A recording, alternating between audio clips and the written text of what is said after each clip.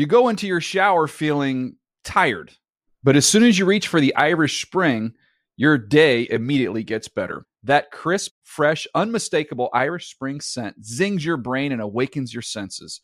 So when you finally emerge from the shower 37 minutes later, because you pay the water bill so you can stay in there as long as you want, you're ready to take on the day and smell great doing it.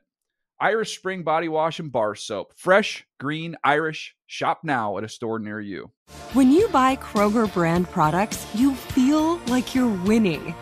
That's because they offer proven quality at lower than low prices.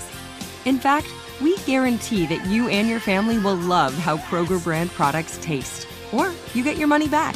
So next time you're shopping for the family, look for delicious Kroger brand products, because they'll make you all feel like you're winning. Shop now, in-store, or online. Kroger, fresh for everyone. Live Nation presents Concert Week. Now through May 14th, get $25 tickets to over 5,000 shows. That's up to 75% off a summer full of your favorite artists like 21 Savage, Alanis Morissette, Cage the Elephant, Celeste Barber, Dierks Bentley, Fade, Hootie and the Blowfish, Janet Jackson, Kidz Bop Kids, Meghan Trainor, Bissell Pluma, Sarah McLachlan. Get tickets to more than 5,000 summer shows for just $25. Until now through May 14th. Visit LiveNation.com/Concert Week to learn more and plan your summer with Sean Paul, Sum 41, 30 Seconds to Mars, and Two Door Cinema Club. The Around the NFL podcast would wear the Jets' new uniforms. Welcome to another edition of the Around the NFL podcast. My name is Dan Hansis, and I'm joined in a room filled with heroes Mark Sessler, Chris Wessling, and Greg Rosenthal. What is up, boys? Hey, Dan. Wow. What a day. I do not what think a morning. The people listening to this will not be affected in any way, but it is, I am approximating this, 97 degrees. It is a Bikram yoga session in this studio right now. It is a hot yoga Mark is fanning session. the papers in his face. But I'm not alone. Got the vapors, but you're the only one doing the paper thing. I have paper. No one else seems to have any around them. Funny you should talk about hot, because hot seat and the New York Jets, and it got so hot, somebody burned. I have a missive to read. I can't believe this. I can't believe I'm reading this right now. This morning, I informed Mike that he was being relieved of his duties as general manager of the team, effective immediately. Mike McCagnon helped to execute the strategic vision of the organization during the last 4 seasons, and especially the last few months. However, I came to the decision to make a change after much thought and a careful assessment of what would be in the best long-term interests of the New York Jets. And it goes on and on. Chairman and CEO, Christopher Johnson. Oh, I thought that was you making the statement. Dan has released him of his duties. Extensive powers.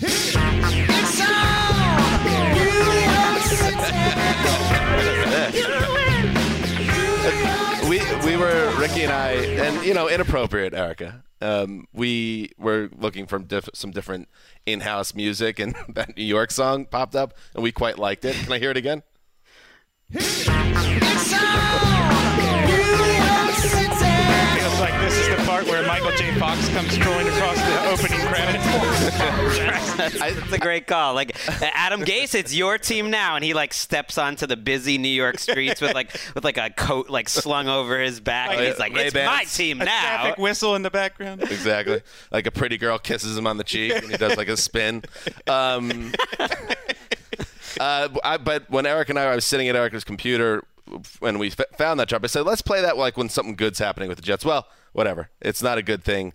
The Jets fire Mike McCagnon. Let's just get right into it. We got a lot to get to today, including the Dalton scale, one of our favorite annual episodes where we find out who truly is the prime meridian of NFL quarterbacks, and kind of break down where we are at as the NFL at the QB position. But yes, the Jets fire their general manager on Wednesday morning in a shocking move. They also get rid of their vice president of football operations, I believe.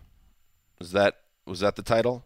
Heimendinger? Pro personnel, I believe. Pro personnel, Heimendinger. So this was in terms of power struggles. I guess we could start here. In terms of power struggles, Adam Gase v. Mike Maccagnan. This would be the Mike Tyson v. Michael Spinks of power struggles. It was fierce. It was over in 30 seconds. And Maccagnan's on the street, and we talked about this on NFL Network, but I'll repeat it here. I just found it kind of funny. If you know our show and you know me, because I talk about things, my fan interest. I'm a Yankees fan, and I'm lucky for that. I'm also a Jets fan and a Knicks fan, and watching the draft lottery yesterday with the Knicks, where they got into the Final Four, and this whole Zion Williamson, this Duke phenom. They got so close, they end up getting the number 3 pick, and it's a huge letdown for the entire city.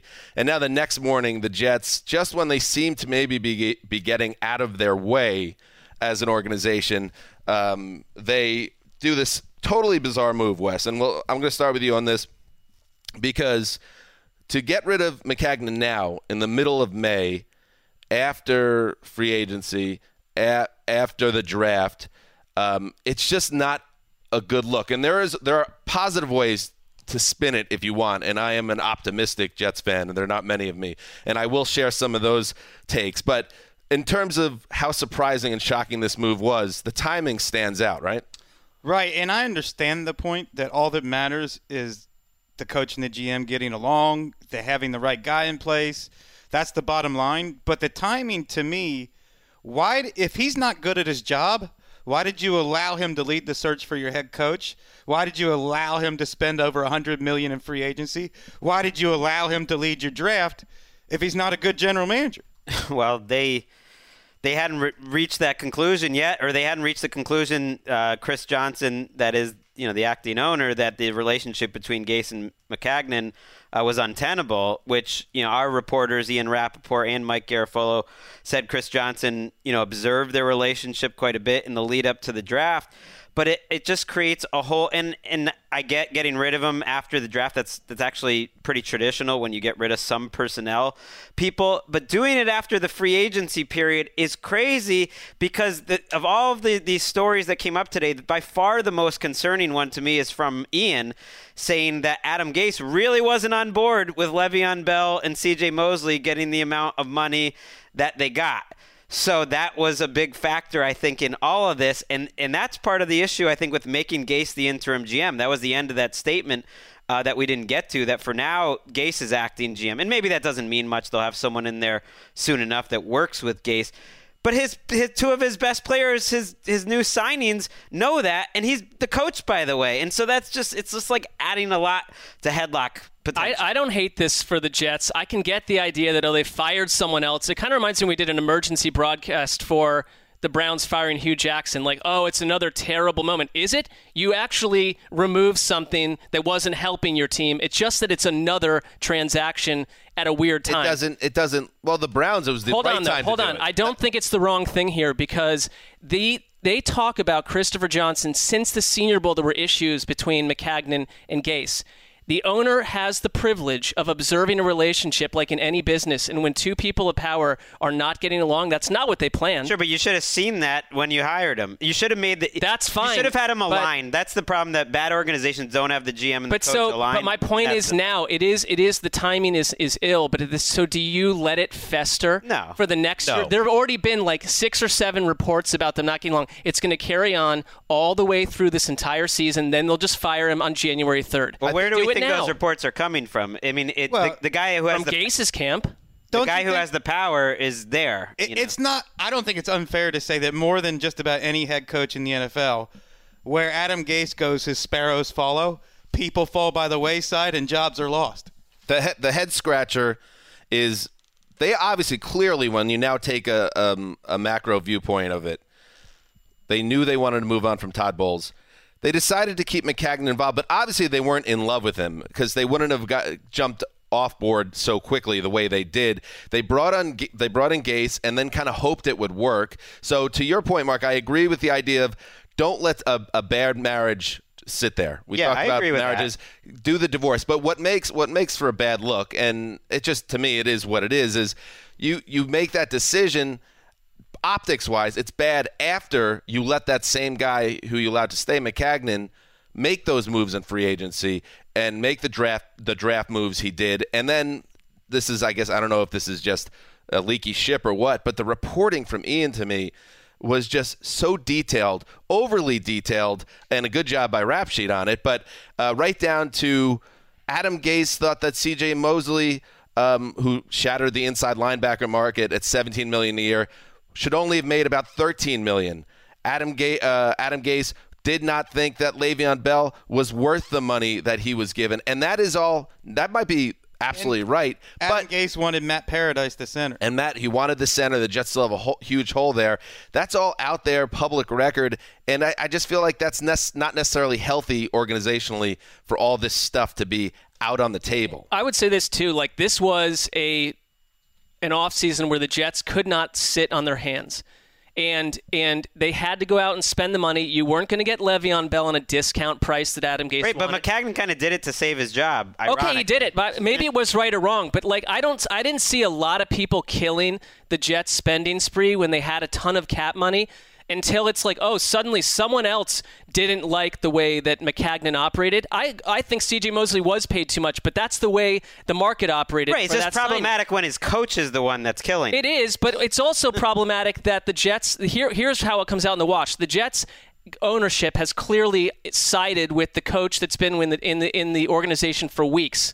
So you have to get that right, because McCagnon did some things right and some things clearly wrong. But what is Gase? Why do we care what Gase thinks you should have paid C.J. Mosley? Because he's running the franchise. I'm just saying, from a knowledge standpoint, do I think that Gase knows more about paying a linebacker than the GM that you've hired? Maybe. Because I'm just saying we don't know that. Because you know who cares is C.J. Mosley, who's going to have to play for this guy. And it also creates a little bit of a tricky – this is why I think when coaches and GMs aren't aligned, there's problems. Because then it's like, well, whose responsibility was this? If Mosley turns out to be a bad signing, now it's like, well, Gase actually didn't really want him necessarily that much, and it gets messy. And that's why you got to make the choice in January, which I don't think anyone would have argued with. Mike McCagnon was one of the least successful general managers in the league. 31 teams won at least 6 games in a season over the last 3 years. The other team was the Jets. They signed Mosley and Bell because they have big roster holes.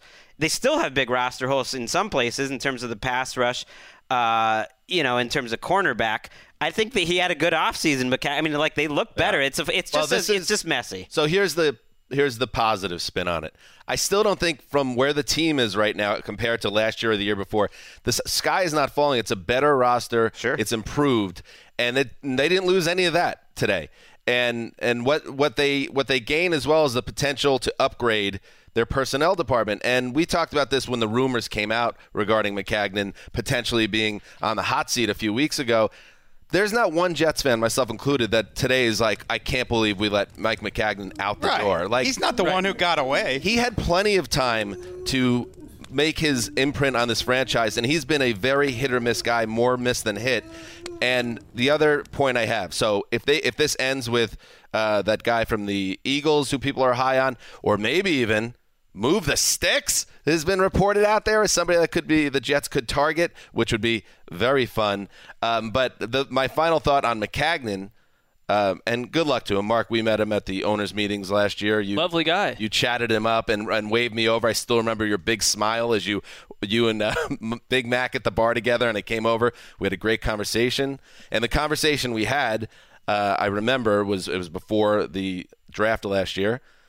Just telling him what a big fan I was, and you got to get this one right. We need a quarterback, and he would not say anything, and that leads to my last point, which is, if the Jets do end up being a successful franchise in the near future, McCagnon's legacy will be that he got Sam Darnold, and he made what was the best move potentially of his career by trading those picks, getting up, and putting the Jets in position to get the quarterback they've been searching for since Joe Namath. And we have to see if Darnold's that guy. But he will be remembered fondly by this fan base and the organization if Sam Darnold is a star. Because otherwise, what he excelled at, which you'd hope 32 GMs would, was picking the best player available at very high spots in the draft. And the problem a little bit is the Jets are, yes, they're great at picking at number 3, and they're great at picking at number 6 and spending a ton of money in free agency. But is that really the cornerstone of building a team? Because you want to not be picking 3 and 6 for eternity. I would have moved on from McCagnon arguably 2 off seasons ago. you're in a thorny situation. They were patient until they weren't patient, and that's when the thing. Stopped being patient, it was over. The time to do it was with Bowles, and then none of this, and that's where I think you can fault ownership, and they might even admit that, like in the long run, they're like, yeah, that would have made sense to just have a clean break then. And the thing that just would concern me as a Jets fan is just the drama, just kind of like as Wes was saying, the drama and the ups and downs that tend to go with Adam Gase. Forget including his post-game press conferences and everything like that. That it's just going to be a lot, and maybe it'll be a lot, and it'll be a lot of fun too. You want him having less power. Well, here's the thing. I totally agree with Wes that he has not proven anything to gain more power. Well, nor do I care what he thinks about players' salaries or anything. Coach the players. Here's the thing. He's got the power. So whether for now, right? Well, interim GM. Oh, but I mean, he's the guy. They're not going to bring in someone that isn't totally on board. What has he done to earn that? He messed up in Miami. I'm just saying, like, if they bring in Joe Douglas, who's the VP in Philadelphia, has a lot of respect, who is very close with Daniel Jeremiah. So that's an interesting connection that those are two guys they're interested in. Are they a package deal? Is it just they like that kind of tree? I don't know. Daniel Jeremiah worked under Joe Douglas back in the day. Whoever it is going to be on board with the Adam Gase philosophy. When the coach is there first, he's the guy. And so you can give him the GM title, but it's ultimate, and it should be Adam Gase's ship at this point, because you got to have those two guys, because you don't want them at odds with Adam Gase. You see what happened. Then it's like, okay, then Gase is out the door. Why can't it be like Sean McDermott and Brandon Beane in Buffalo? Why do we? So essentially what you're telling. I'm saying McDermott's but you're the guy getting, if you're Joe Douglas, whoever, you're getting pulled out of a premier front office in Philadelphia, a short drive from the Jets front office, to take a job where, yes, your title is higher, but you go in with the four of us and what's knowing your role is lacking power as a general manager. Why? Because you believe in Adam Gase and you probably have a previous relationship with him and you want to have that partnership. And it's okay if he is the most important guy in the organization. He just is. The belief in Adam Gase is a massive X factor. To your point on McDermott's the guy. I mean, he's ultimately the most important person in that organization, and Beane was brought in because he works well with McDermott, and so far they've had a good partnership. The Jets believe in Adam Gase. You guys don't. I'm not saying I don't. I want to see it. Let me finish. History suggests that you guys will be right, because the Jets usually get this stuff wrong. But that's what's happening here, and they want to line up Gase with his people and let him be the guy. And as a Jets fan, I'm nervous about it. But listen, they need to be functional, and I think this puts them – we just talked about the Packers on the last show. There needs to be a clear line of power. I think what may come out of this positively is the Jets have a chain of command. We'll say they believe in Adam Gase, but I draw a big line between a guy that you courted and you knew all along for months you want this person to be your head coach. But they didn't. They wanted Matt Rule, who was That's the Baylor what I'm saying. coach. If they loved Adam Gase so much, why wasn't he their first choice? It's like you talk yourself into this guy and then you keep giving him more and more power, but he hasn't really earned it. I see it more as these guys were not getting along. I have to move on from one of them. And not that I love either of them or either of them has earned the crown of total power, but this isn't working. It's getting worse. We're having to respond to this in press conferences. Bye-bye, Mike Mack. Let's just hear the beginning of Adam Gase's press conference on Friday when he addressed this issue. Just another reminder for fans out there of how to read the NFL. I don't know who decides that gets to put that stuff out there. It kind of pisses me off a little bit. Because we have discussions on everything, and that's our job. We have to work through so much stuff, and that's what we got to do. And that's all we've done since we've been here. Don't listen to anyone. They're lying to you. You're allowed to do that. Maybe in all sports, but especially in the NFL, you could stand at a podium, and you don't have to bend the truth. You don't have to circumvent a question. You just can look into the camera and look at the reporters and say the opposite of what is truthful. And then there's no repercussions. It's not like at the presser the next time Gase speaks, they're going to be like, you lied to us. It's like, no, that's how it works. How does that make it any different than any other area of public life in America? It makes it very similar. Along with horses, lying is very hot right now in front of a microphone. Big time trend. All right. Horses are hot right now. That's an inside joke just for us. But Patrick Claybon said that to Ed Oliver on. Ed was taking it back a little bit. Yeah, because Ed Oliver loves horses. There's some good pics of him out there on tops of horses, and Claybon was just like Horses are hot right now, Ed. It's partly because of you. I hope more people were watching that than just us. The Jets are trying to overtake the Patriots, and we'll see about that. But while on the topic of the AFC East, let's just hit the Patriots quickly before we get to the Dalton scale. First thing, a personnel move. Jamie Collins, who's been on the street for a while since his March 6th release by the Browns. Rap Sheet reports that good day for Rap Sheet. Pats are in talks with Collins to rejoin the team. He's entering his age 30 season. He spent the last few years with Cleveland, got paid a ton of money, did not live up to the paycheck.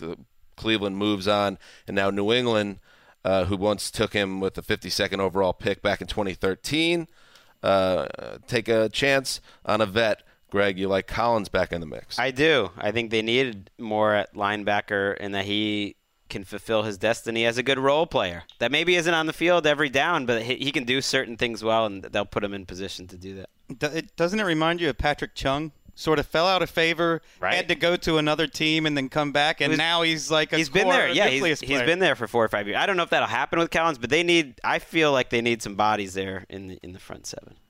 And one other Patriots note.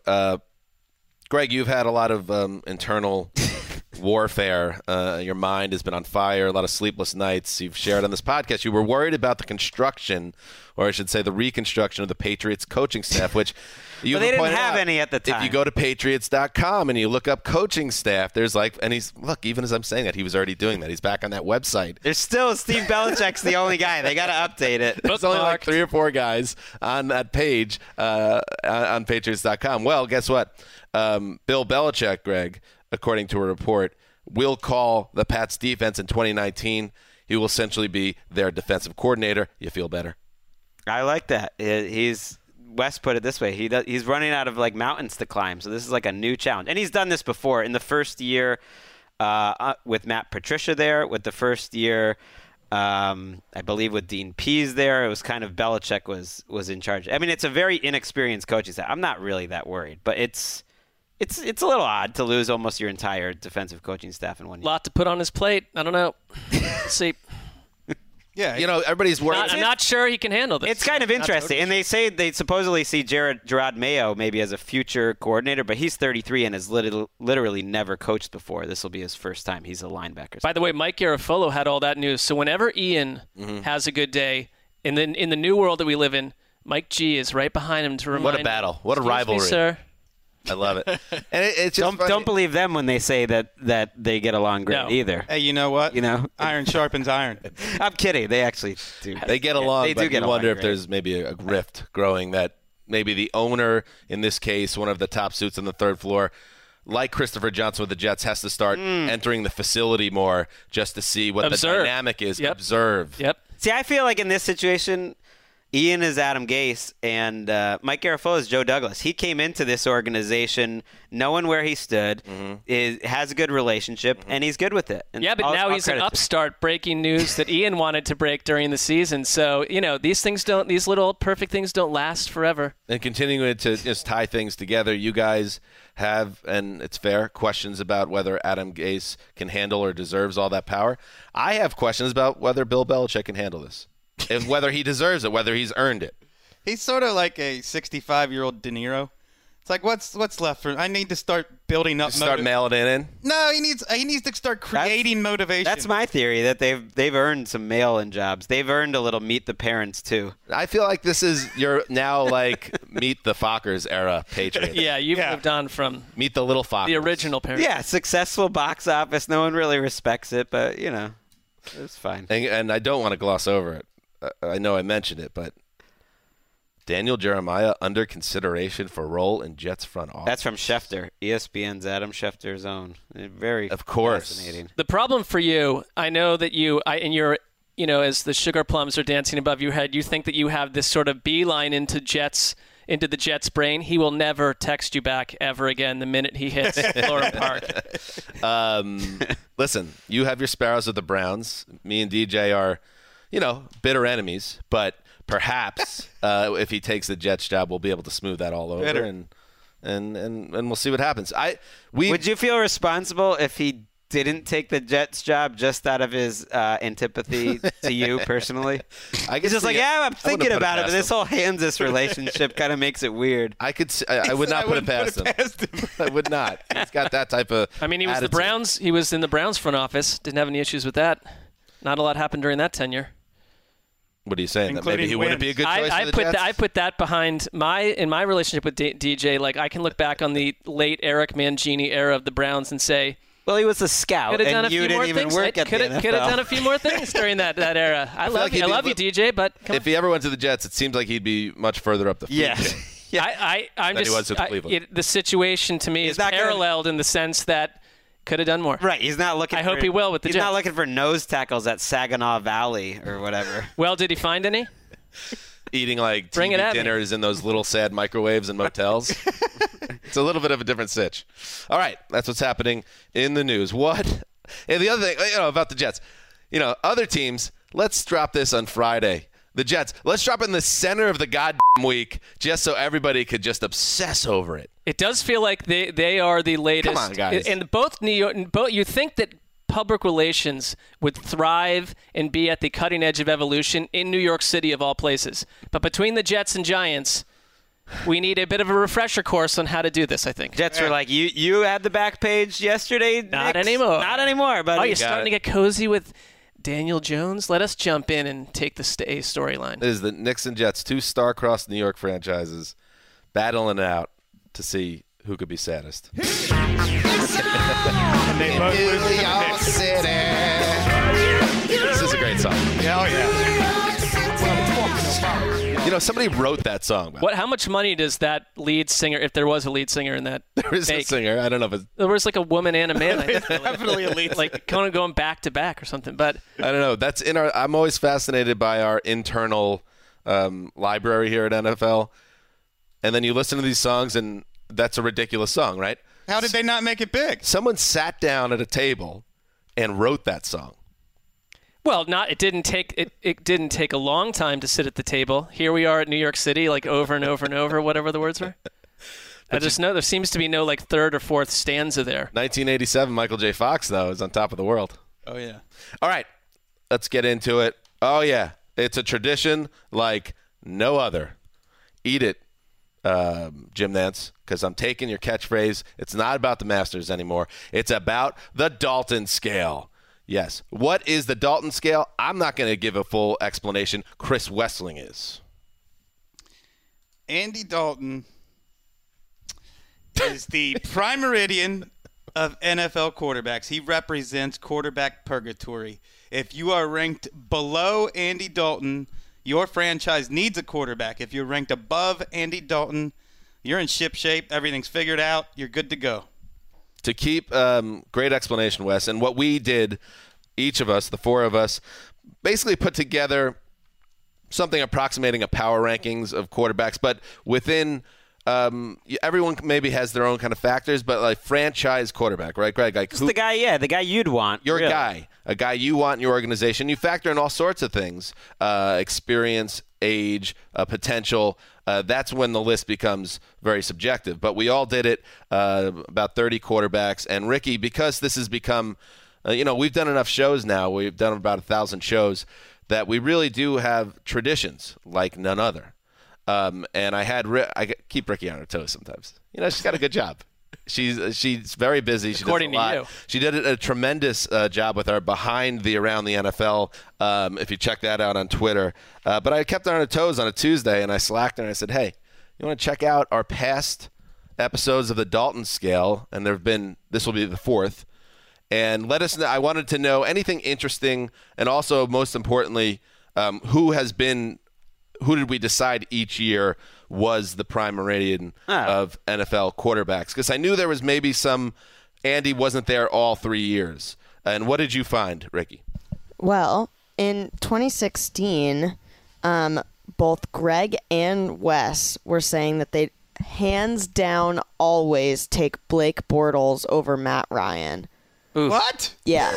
That's insane. We are crazy. Yeah, that was really After funny. His second year. I mean, you guys love Bortles. That was the year he had 35. Do we have to have I liked him too. I'll throw myself in that. Right. Do we have the How do we sound? steal jobs? Or we have to trust Oh, I Erica trust her on Yeah. that one. I mean, we've had some. You don't trust Erica? I trust that. saying I would like to. Good research. Yeah, but Next bullet Fire point. myself immediately. you guys put Alex Smith as the Dalton line, the Smith scale, essentially. So that was 2016? 16. Yeah, that was the year where Dalton's coming off of a nice Big year. Yep. Which was fair to Dalton at that stage. Because the Dalton Yeah. scales really moves up and down. He can move up and down, but he's always kind of the prime meridian where if you're better than him, then you are a true future The franchise thing, quarterback. and Wes, Dan struggled with it. I've struggled with it, but I finally figured it out yesterday why I've struggled with it. For some reason in my brain, and it, again, goes back to math, I, for some reason, was looking at Dalton as the mean or the average point, and there is if he's in the middle, everyone below, but that's not the case, obviously. No, there could be 5 less than him Right. and everyone else above. And what we're seeing now in the NFL, and we're going to get to it, there seems to be more answers or what we see as answers at quarterback than in recent years. He's not the mean now. The beauty of this scale is that it's truly reflective of quarterback play in the NFL. He could be ranked 14 one year and still be the prime meridian, and the next year be ranked 24th and still be the prime meridian. It's like, yeah, that's clear, just like how Blake Bortles is clearly a franchise quarterback. I want more What else do we get? factoids. What else Anything do we else? get, Erica?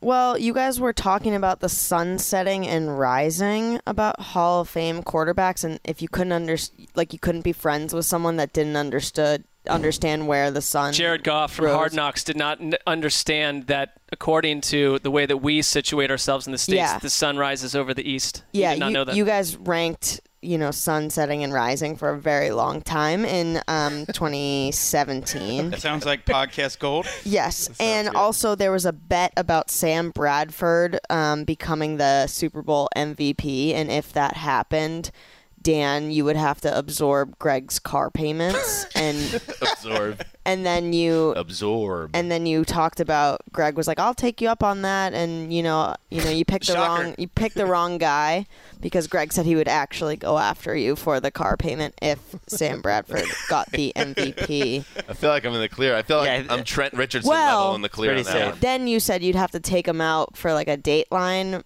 segment, and you wouldn't be, Greg, you'd be dead because I'd murder Greg you'd have to over protect money. your family. Yes. Yeah. So that is in writing, as they say. We haven't changed much over the years. Not I much. guess. Yeah. You know what would be even better than Erica retelling us this is hearing those clips. Ouch. I thought I that didn't she think- brought the proper I perspective liked hearing her to voice that on it. exercise. I enjoyed as opposed to throwing it, hearing Ricky how she interpreted it yeah. is what I like. Yeah. Also, I'd imagine she took 18 minutes of dialogue down to an acceptable sentence or two. Yeah, and also at 4:17 p.m. yesterday, Dan hands us, "Hey, just to be clear, you don't need to cut anything from those Dalton episodes." That also. Oh, wow. Also, I wanted Ricky involved in the show talking, Yeah. Yep. So Greg, Greg just so shut her up. eat it. No. Yeah, I'm getting married this weekend. If I had to hear myself say that about Blake Bortles, I might not make That would it be to the tough. Hall- I can imagine me saying that, but I really can't imagine Wes being that. high on board. I So there we factored go. that into. I didn't want her to be cherry picking things to make us all look bad because we've all had bad. He had takes that over- second year where we kind of I was convinced. I have an ugly ranking out there where he's above some good people. But if you want to cut that as a video clip to put on social, from No, the old- please do Sure. not. Treat it as the present from right now. All right, how do we want to dive into this? Okay, so it was, in summation, it was Andy Dalton the first time we did the exercise, Alex Smith the second, Andy Dalton the third year we did it, so 2018, and now the fourth year. So we're trying to figure out. Well, to me, Dalton is the clearer He's the scale. clear guy, right? He's the guy because I don't think to me, Alex Smith made sense at the time, but he's gone now, and Dalton really works. It's kind of amazing that he still works 6 years because we've only done it on the show, for 4 or 5 years, but I feel like we've been talking about it even longer than that. I think it also works because the Bengals have not moved on from him. If he suddenly were on his third team, Andy Dalton sort of proved himself to be in a different category. It's perfect for this seg because Cincinnati, above any other franchise, does not like to move on from things.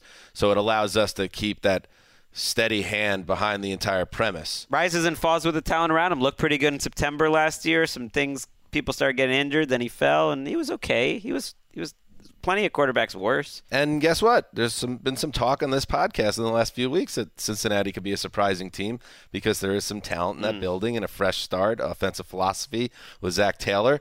perhaps Dalton rises a little bit, but it won't change that he is. It would be very hard. He would have to have a 2015 type season again, but maybe even then we've learned the lesson that that doesn't necessarily make him more of a franchise answer. It just means Cincinnati was a better team. I'd ask this to Dan's point about the fact that we finally look around the league. There's only 1 or 2 teams or 3 teams with quarterback issues. Has anyone ever had Andy Dalton in their personal list lower than he is this year? He is lower than he's ever been for me by quite a bit. Well, who? Let's throw out who are the toughest guys to you to decide whether they're above or below Andy Dalton? For me, it would be. I'll tell you the guys that were around him that sandwiched him. Underneath him, I have Trubisky and Winston, directly underneath him. In that order. Above him, I have Derek Carr. And then I have the second-year quarterbacks here, but I put Darnold ahead of Carr just because, obviously, I believe in Darnold, and I think he is a franchise answer, and I think a lot of people agree with that. But also, you haven't seen a lot. He has 13 starts, but I still would put him above Dalton for this exercise. So I have Darnold, Carr right above him, Winston, Trubisky right below him. Carr is a really interesting one. I would rather have Andy Dalton than him. So I guess that you're 2 and 2. To me, that answer would be, that you'd be maybe looking for another quarterback if you have Derek Carr, because I think Andy Dalton I trust more long term. I had Winston right below, as you said. Dak I really struggled with, and maybe I'm the only one in this room that thinks he's right around there. No, I have Dak as the closest quarterback to Andy Dalton. Yeah, I had him right below, and then I think I just wimped out and put him one spot ahead. And Jimmy G is another interesting one right there, and that's a sample size thing that we haven't seen it too much. But Dak is an interesting question. I know the Cowboys aren't asking that question, and the numbers would say we shouldn't be asking that question. So maybe my eyes are lying to me. He's pretty young and he does a lot of good things well, but I'm not so sure he's like a great long-term answer. Well, I'll go. I'm less. I'll go to Wes and then you. I don't feel like why you're saving me for the last on Wes's exercise, but go ahead. Let's do the sandwich around Dalton. Who do you have 2 above Dalton and 2 below? So I made a list of who I would rather have for 2019 alone. And then I made a separate list for who I would rather have on my roster for the next few years. And on both of those lists, the guys right around Dalton are Dak Prescott, Mitchell Trubisky, and Marcus Mariota. On both lists. What about you, Mark? I have Andy Dalton just above Marcus Mariota and Jameis Winston. And I have him below. And this is because I'm thinking of myself as a team builder, and I definitely overinflated Sam Darnold, for instance, because if I'm starting a team, I believe in the promise of Sam Darnold, and I jacked him up above Andy Dalton. I have Andy Dalton just below Josh Rosen and Joe Flacco. And for me, because Joe Flacco, to me, is someone that you cannot cling to for more than one more season. So those guys are below Andy Dalton. I have Flacco essentially almost tied with Dalton, but just above Andy Dalton. See, to me, but Flacco Derek Carr right in that world too. See, the way I look at it is more of Wes's second list, which is kind of just who I would want long term for the most part. That's what I'm thinking. And to me, Trubisky hasn't proven it. I'd be worried if Trubisky was my quarterback, I'd still be looking for other quarterbacks. Like I don't know. There's 2 ways to look at that. He also hasn't proven to be a failure. Absolutely, or proven to be a mediocrity. But I guess I'm going a little bit with the eye test, whatever I thought going in, and everything that if I had to pick right now, who's going to have the better next couple of seasons, just in terms of who I think is a better player, I think it's Dalton. Like I think if you put Dalton in that Bears offense, for instance, he would be doing some good things.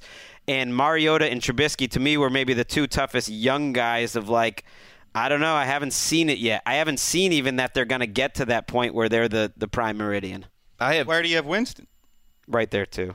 I have 8 guys. Just above them, but I had him right below. I have 8 guys beneath Dalton. I took Lamar Jackson out of the equation. He's obviously, to me, a guy with promise, but he only had 7 starts last year. But the guys below Dalton for me, so by the logic of this exercise, these guys are guys I do not view as answers, as franchise quarterbacks. Winston, Trubisky, I said. Josh Allen, he's a guy that I don't know about yet, and he's a guy that can move up, but right now I have him below. Eli, Flacco, Mariota, Rosen, And then I throw Case Keenum on there, but I don't know. I'll give you mine real quick. I had Dalton at 24 out of 29, although, again, sort of tied with Joe Flacco. But see, I have a Dalton thing where if the Bengals hired me, the first thing I would do was get new life at quarterback. I don't care how average or a little bit above average he tends to be at times. I guess my thing is, when is the last time Flacco had a better season than Dalton? I think Flacco is I trust Flacco more than Dalton, but I don't. Flacco was 23 right above Dalton, so what's the difference? Below I had Mariota, Winston, Josh Allen, Eli Manning, and I threw Case Keenum in there just in case he's a thing. I know you've spoken positively about Josh Rosen. But what did he do to be? I have him 2 spots above Dalton, and I take into account that I think that Rosen, to me, if I'm talking about if I were starting a team, Rosen is young. He was in one of the worst situations a rookie quarterback's ever been in last year. He did some really good stuff, and I would take a shot on him 2 spots above Andy Dalton, not 12, not 14. So everyone else other than me had Carr above? No. Dalton, so I had Carr below Dalton by a few spots. What was your thought process there? I think Carr is maybe he's had one good year, the toughest guy to evaluate because I can see why. I think the Raiders probably agree. You can see why physically and certain plays and some throws he makes, the variety of throws he can make, why people get excited by him. But I don't know. I want to get blocked again. It's probably happening, but I don't know. I haven't seen that sort of natural. Yeah, great guy, great human, but I haven't seen the natural there's something about quarterback play that is almost indefinable of just running a team, seeing the field, making the right throw. And I'm no tutor, but I don't know if he's shown that in 5 years that he's going to be in it to win it like that. His highs have been higher than Dalton's, and his lows have been lower, and most of his career has been lows to this point. It's interesting. They both, I believe it was it the same season, 2015, or is either 15, 16? But Carr's Dalton year was similar, but a year later where he rose, he was an MVP candidate, then he got hurt, and it ruined his season and his team's season. Same thing happened to Dalton, and both those guys are chasing those years ever since. So it makes sense at where they are. We all are in agreement that they're basically buddies here. They're linked. Yeah, they're linked, and I think it's huge years. It's a huge year for both of them. Adam Shine on our website revealed this week or last week that he voted. What did Adam have to say? Derek Carr for MVP. He has an MVP vote. He got Adam Shine's MVP vote.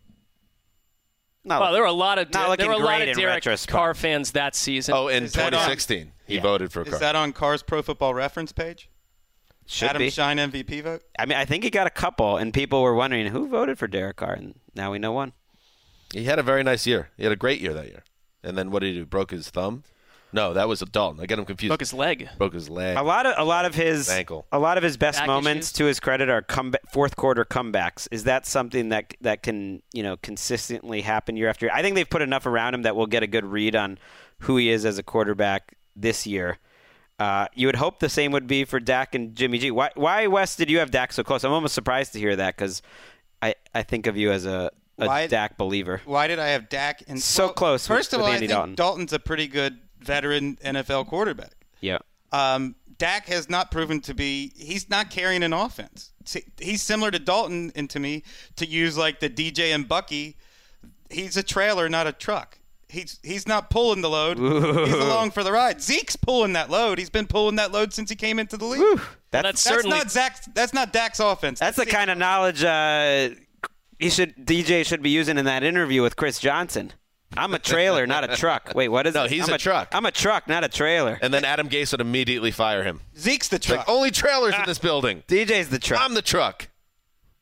Yeah, I have not seen Dak Prescott lift that offense on his shoulders. Adam Gase does not want a truck in that building. Well, then that certainly puts him in Andy Dalton territory because when I look at Andy Dalton, I feel like you could put him on any team in the league, and he's not going to make any team better. Right, I had him on any level. The most interesting one to me. Oh, I disagree with that. I think if he went to the Dolphins, he might be better than Ryan Fitzpatrick. For me, I think he could make the Titans better right now. I think he would make the Bears better right now. That's why I have him. That's why I have him ahead of those guys. Nick Foles was another one that I didn't know exactly what to do with. You haven't seen a ton. I had him below Andy Dalton as well. Really? That's mostly sample size, but yes. Well, he had one. Even though I really like the signing, to me, I don't know if he's. I'm really surprised that you have him him Yeah, below. 'cause I like him. Not only does he have the, of course, storied Super Bowl run and had another nice playoff run last year, he also did have that season with the Rams, I believe. Who was it? I feel so long ago. Well, I mean, Eagles with season where 27 he touchdowns, threw one 2 interception interceptions. the whole year. He played a season there, and he's shown he could stay on the To me, field. the best test of a quarterback is a 16-game season. I mean, I disagree with you. Totally. That's a best evaluation, and the guys who are really good can survive the ups and downs of multiple 16-game seasons. And Foles, as brilliant as I think he's been, I guess I need to see one more full season from him. Or anything from Andy Dalton. Yeah, I think if you take Foles, Dalton, and Trubisky, this is a good I think I've seen a lot from Dalton that I know who he is. I mean, fine. In like week 6, he'll have a productive game. But come on. Foles has come up. He's had a pretty good career. Foles has come up as big as you could possibly want a quarterback to come in the playoffs. Yeah. Dalton has been an abject failure in the playoffs. And to me, the interesting one is him versus Trubisky on the Bears, because the Bears' defense is good enough that I think you could win a Super Bowl with Andy Dalton. That's what I'm saying. The coach is good enough, and the surrounding town and offense is good enough. But I don't know if I trust Dalton to do it in a big game. And I think Trubisky is not a demonstrated mediocrity. He still has a chance to be so good because of his athleticism and because of the coaching there that he could rise above Dalton. Like from a human angle, if you were talking about ranking quarterbacks to build a team, you have to put Andy Dalton into we're adding Andy Dalton to our playoff-ready roster. We know that all of you are going to believe in him from head to toe. No, they're immediately going to be asked questions about Andy Dalton because Andy Dalton has proven to be a quarterback you can't ultimately trust to do anything other than not win playoff games. But I'm more in the. I'm sorry, but that's part of it. Kirk Cousins then is kind of like the rich man's Andy Dalton. Absolutely. Like, Yes. literally, because he hasn't come up at his best in the big spot. Yet I didn't really think twice about putting him 4 or 5 spots ahead of Dalton, because I think he's shown to me over those 16-game sample sizes in play-to-play, he's pretty good, that he's going to help your organization. I believe I like to look at it, Dalton, as what we've been talking about, that he rises and falls based on what's around him. Yep. I don't think Andy Dalton is failing in January because he's a choker or anything like that. And he didn't even get to play in the playoffs the last year they made it because of that injury that we talked about. I think that if they ever did build something, he would not hold them back. He might not put them over the top because he is a trailer, not a truck. I think that's why he's a perfect prime meridian guy. And I think Cousins is fascinating for that reason. I was curious, were you guys did everyone have Cousins above Dalton? Yes, 7 spots above. Did everyone have anybody else have Prescott below Dalton? So you did? Wes? I did, yeah. I had him 5 spots above Dalton. But that whole area is a bunch of like question mark type. Yeah, I had him 1 spot above Dalton. I've been all over the place. Anybody surprising that many people view as a proven answer that kind of flirted with the Dalton zone? Jimmy G, because I think Jimmy G has so much unknown, and he's in a perfect situation, and he was in a perfect situation for those few times we saw him in New England. But I don't know. I have Jimmy G quite a bit ahead of Dalton. I think the closest surprise I would have is that Matthew Stafford floated with the Dalton line.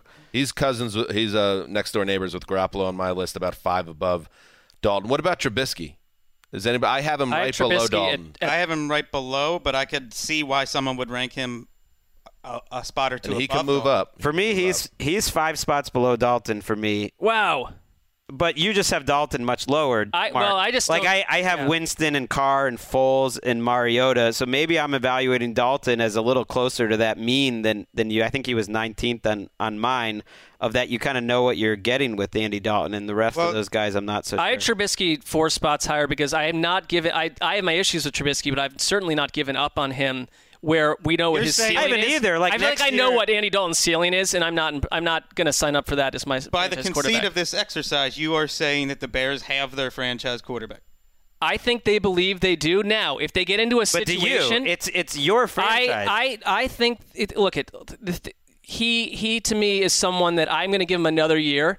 Based on the same way with the Blake Bortles stuff coming at us, I'm not willing to totally knock off Mitchell Trubisky, but I see things that concern me a lot. But if he corrects some of that next year, bang, they're going to give him another year. They believe it. Sure, and but I believe it enough. It might be a mistake they might look back in 2 years. I guess I'm making the evaluation, at least at this point, that they might look back in a couple years that they gave him too much rope when they had a chance. We see Just that like all the Andy time. Dalton. Which happens all the time. Yeah. Blake Bortles.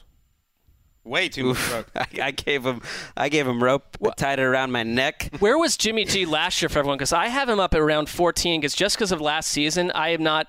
I get that he got injured. It's 2 or 3 games. I have him a complete, like, if over 30 quarterbacks, I have him around 15, 16. His twins are, or his neighbors are Dak Cousins and Stafford.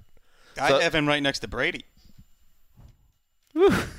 How far did Brady fall down your list? Brady's 12th on my list. I have him at 8 or 9. He's a 42-year-old man. Hey, wake up, Ricky. Do you hear that? Brady, 12th on this list. How does that make you feel? Well, that was the part that was, I thought, the challenge is like you have to factor in the global age and everything. To be honest, I didn't really worry about the order of the list when I knew they were clear. Like for Brady, for me, he's clearly on the right side. Are you choosing?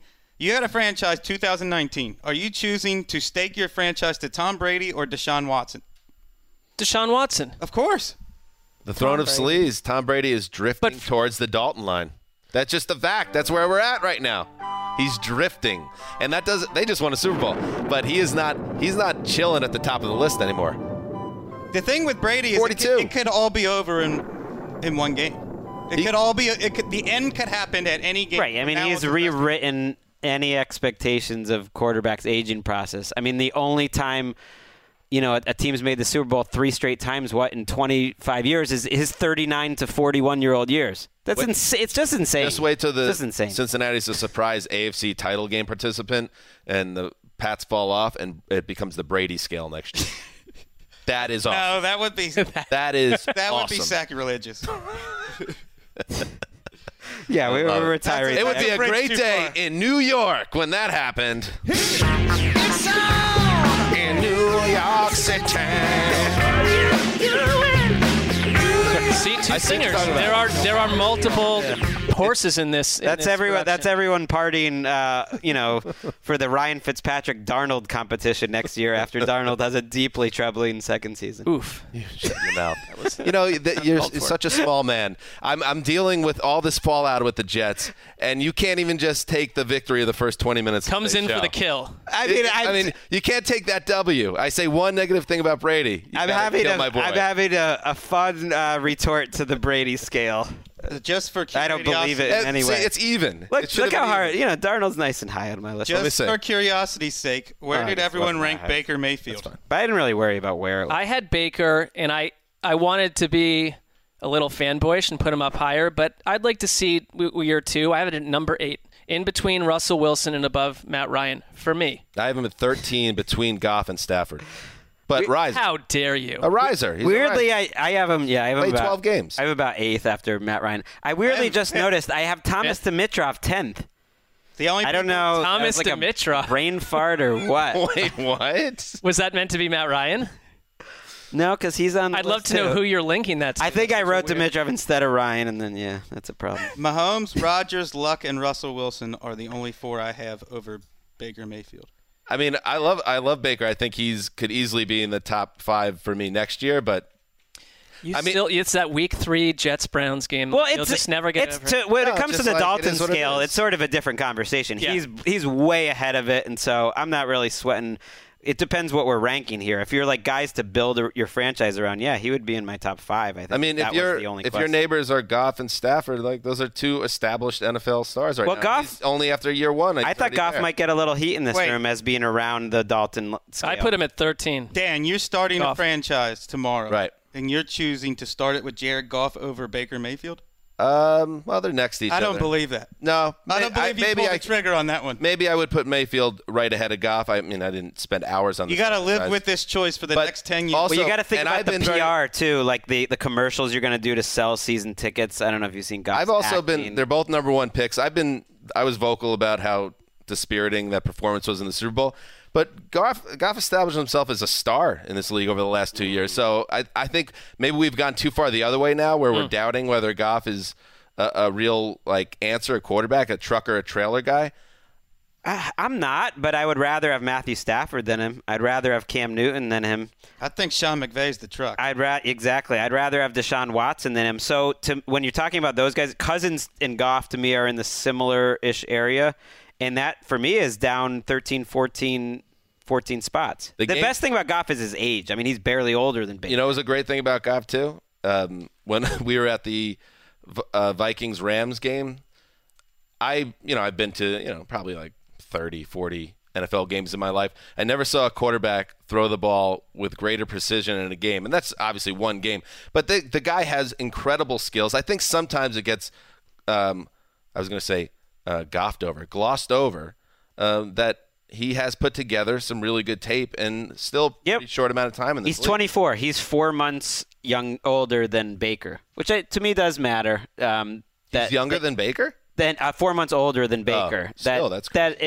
That you give him a little bit of a. This is his fourth season, right? Wow. So he was just such a young pro playing. Anyway, but I agree you're with right, everything Wes. you said. You're right. But I would still not even think twice. I would definitely take Baker Mayfield. I would probably Me take too. Baker over Goff. But what's I think your they're in guys' the same zip code. That's a good category. What's the best you've ever seen someone spin it live?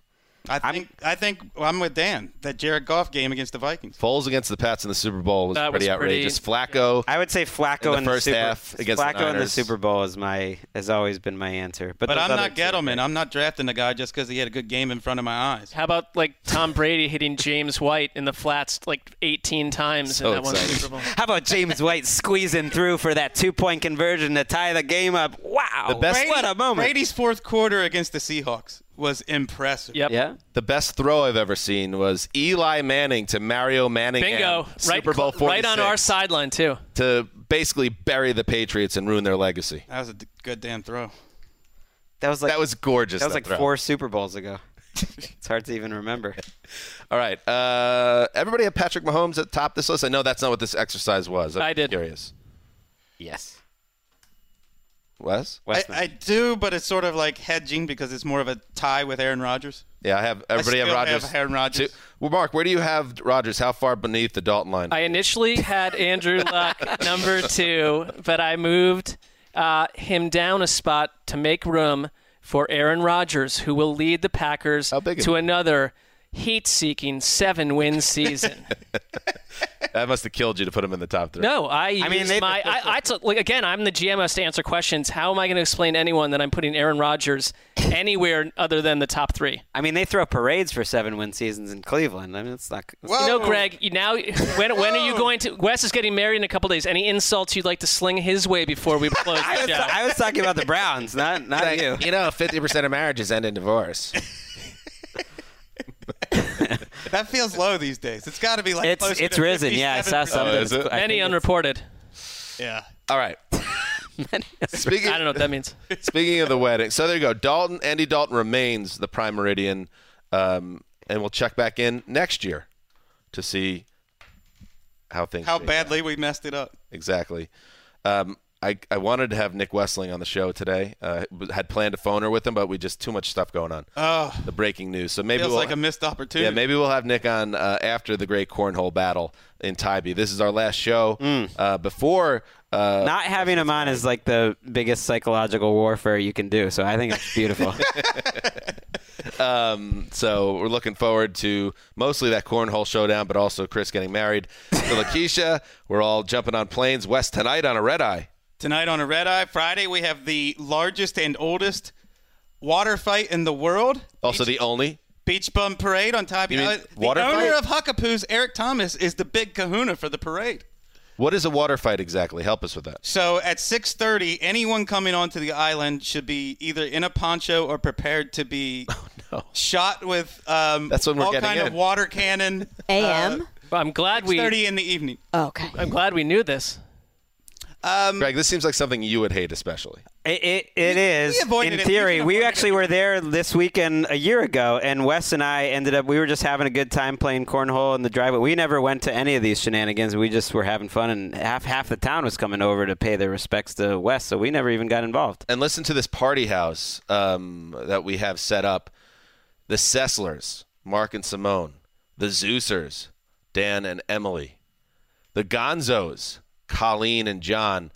And our little girl, our little daughter in her own little room with the Michael J. Fox poster on the wall, playing her Debbie Gibson records. Erica Tamposi.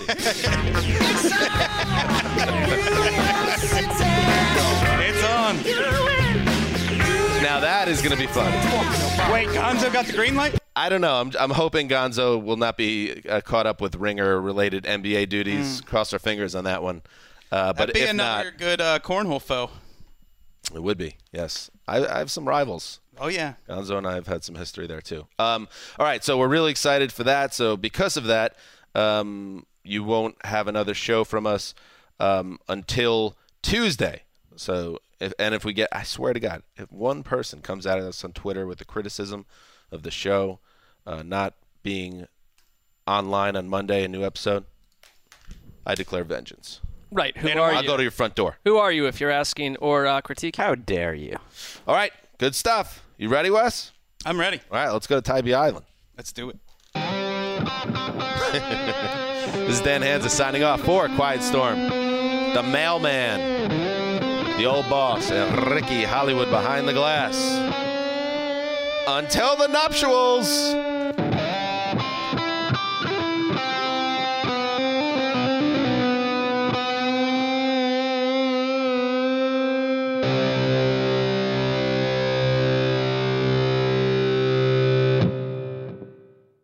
You go into your shower feeling tired, but as soon as you reach for the Irish Spring, your day immediately gets better. That crisp, fresh, unmistakable Irish Spring scent zings your brain and awakens your senses.